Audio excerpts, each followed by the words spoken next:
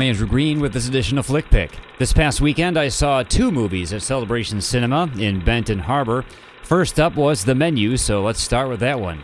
The Menu stars Ralph Fiennes as a demented chef who invites an eclectic group of foodies to his fancy restaurant on an island. He says he wants to create the perfect culinary experience for them, but what's really on the menu is murder. So yes, The Menu is a dark comedy about this crazy chef with a death wish who wants to take out as many obnoxious people as possible as he destroys himself. And the collection of characters at his restaurant for this meal is largely unlikable, although not unpleasant to watch. Let's see, we've got a social media-obsessed foodie played by Nicholas Hoult. There's a couple of food critics. There's a movie star played by John Leguizamo. There's a group of young business bros. And there's a rich couple, one of whom is played by Judith Light. Yeah, Judith Light from Who's the Boss? It was nice to see her. Chief among the visitors to this restaurant is Margot, played by Anya Taylor-Joy. She's the date of Nicholas Hoult, and she's sort of our main character. Because of all the people eating at this restaurant, she's the only one who doesn't really get the whole celebrity chef obsession. She's only there as this guy's date to sort of be arm candy, and so she's not really impressed by Chef Ralph Fiennes or any of the weird artsy-fartsy things he's doing with his meal.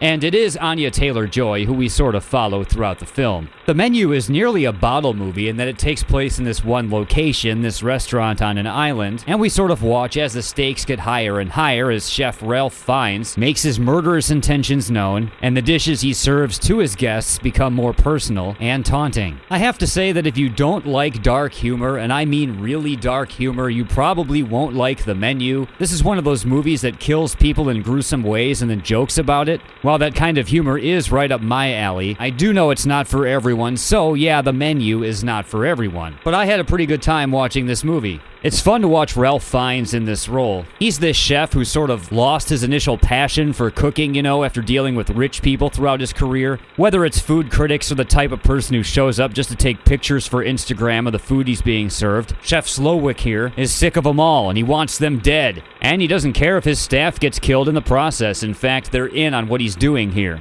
Anya Taylor-Joy, meanwhile, is the only one of the characters invited to this restaurant that doesn't really belong there, and so she's the one most likely to escape. And she's good in the movie. This actress and her character have some wit, and I was rooting for her to make it through this ordeal, although I didn't quite feel that way about the other characters.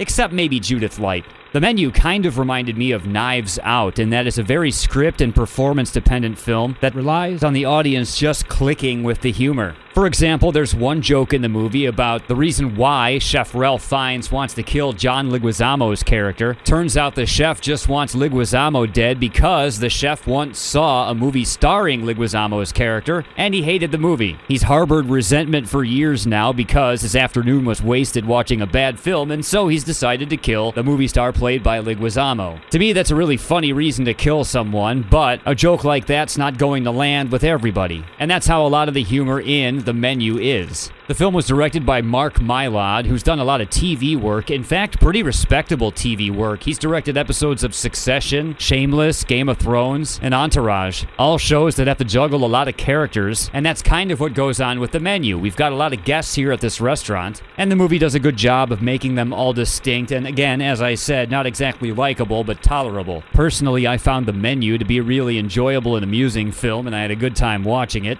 And yes, I'd recommend checking it out. I give The Menu a 4 out of 5 for this edition of Flick Pick.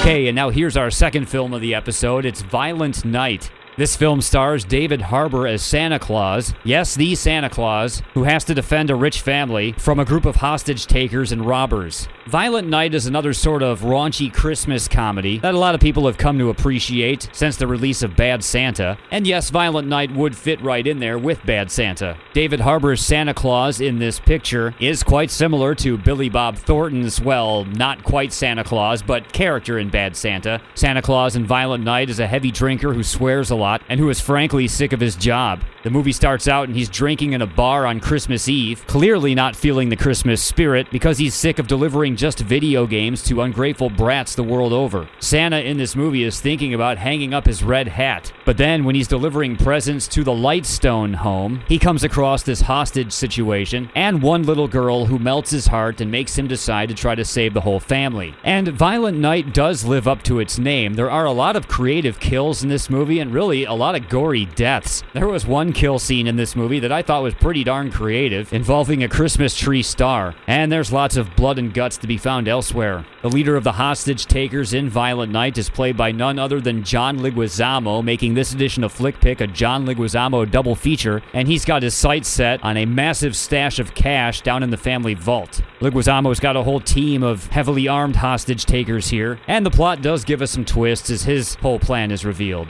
I have to say that I was slightly disappointed by Violent Night. It wasn't quite the laugh riot I was hoping it would be.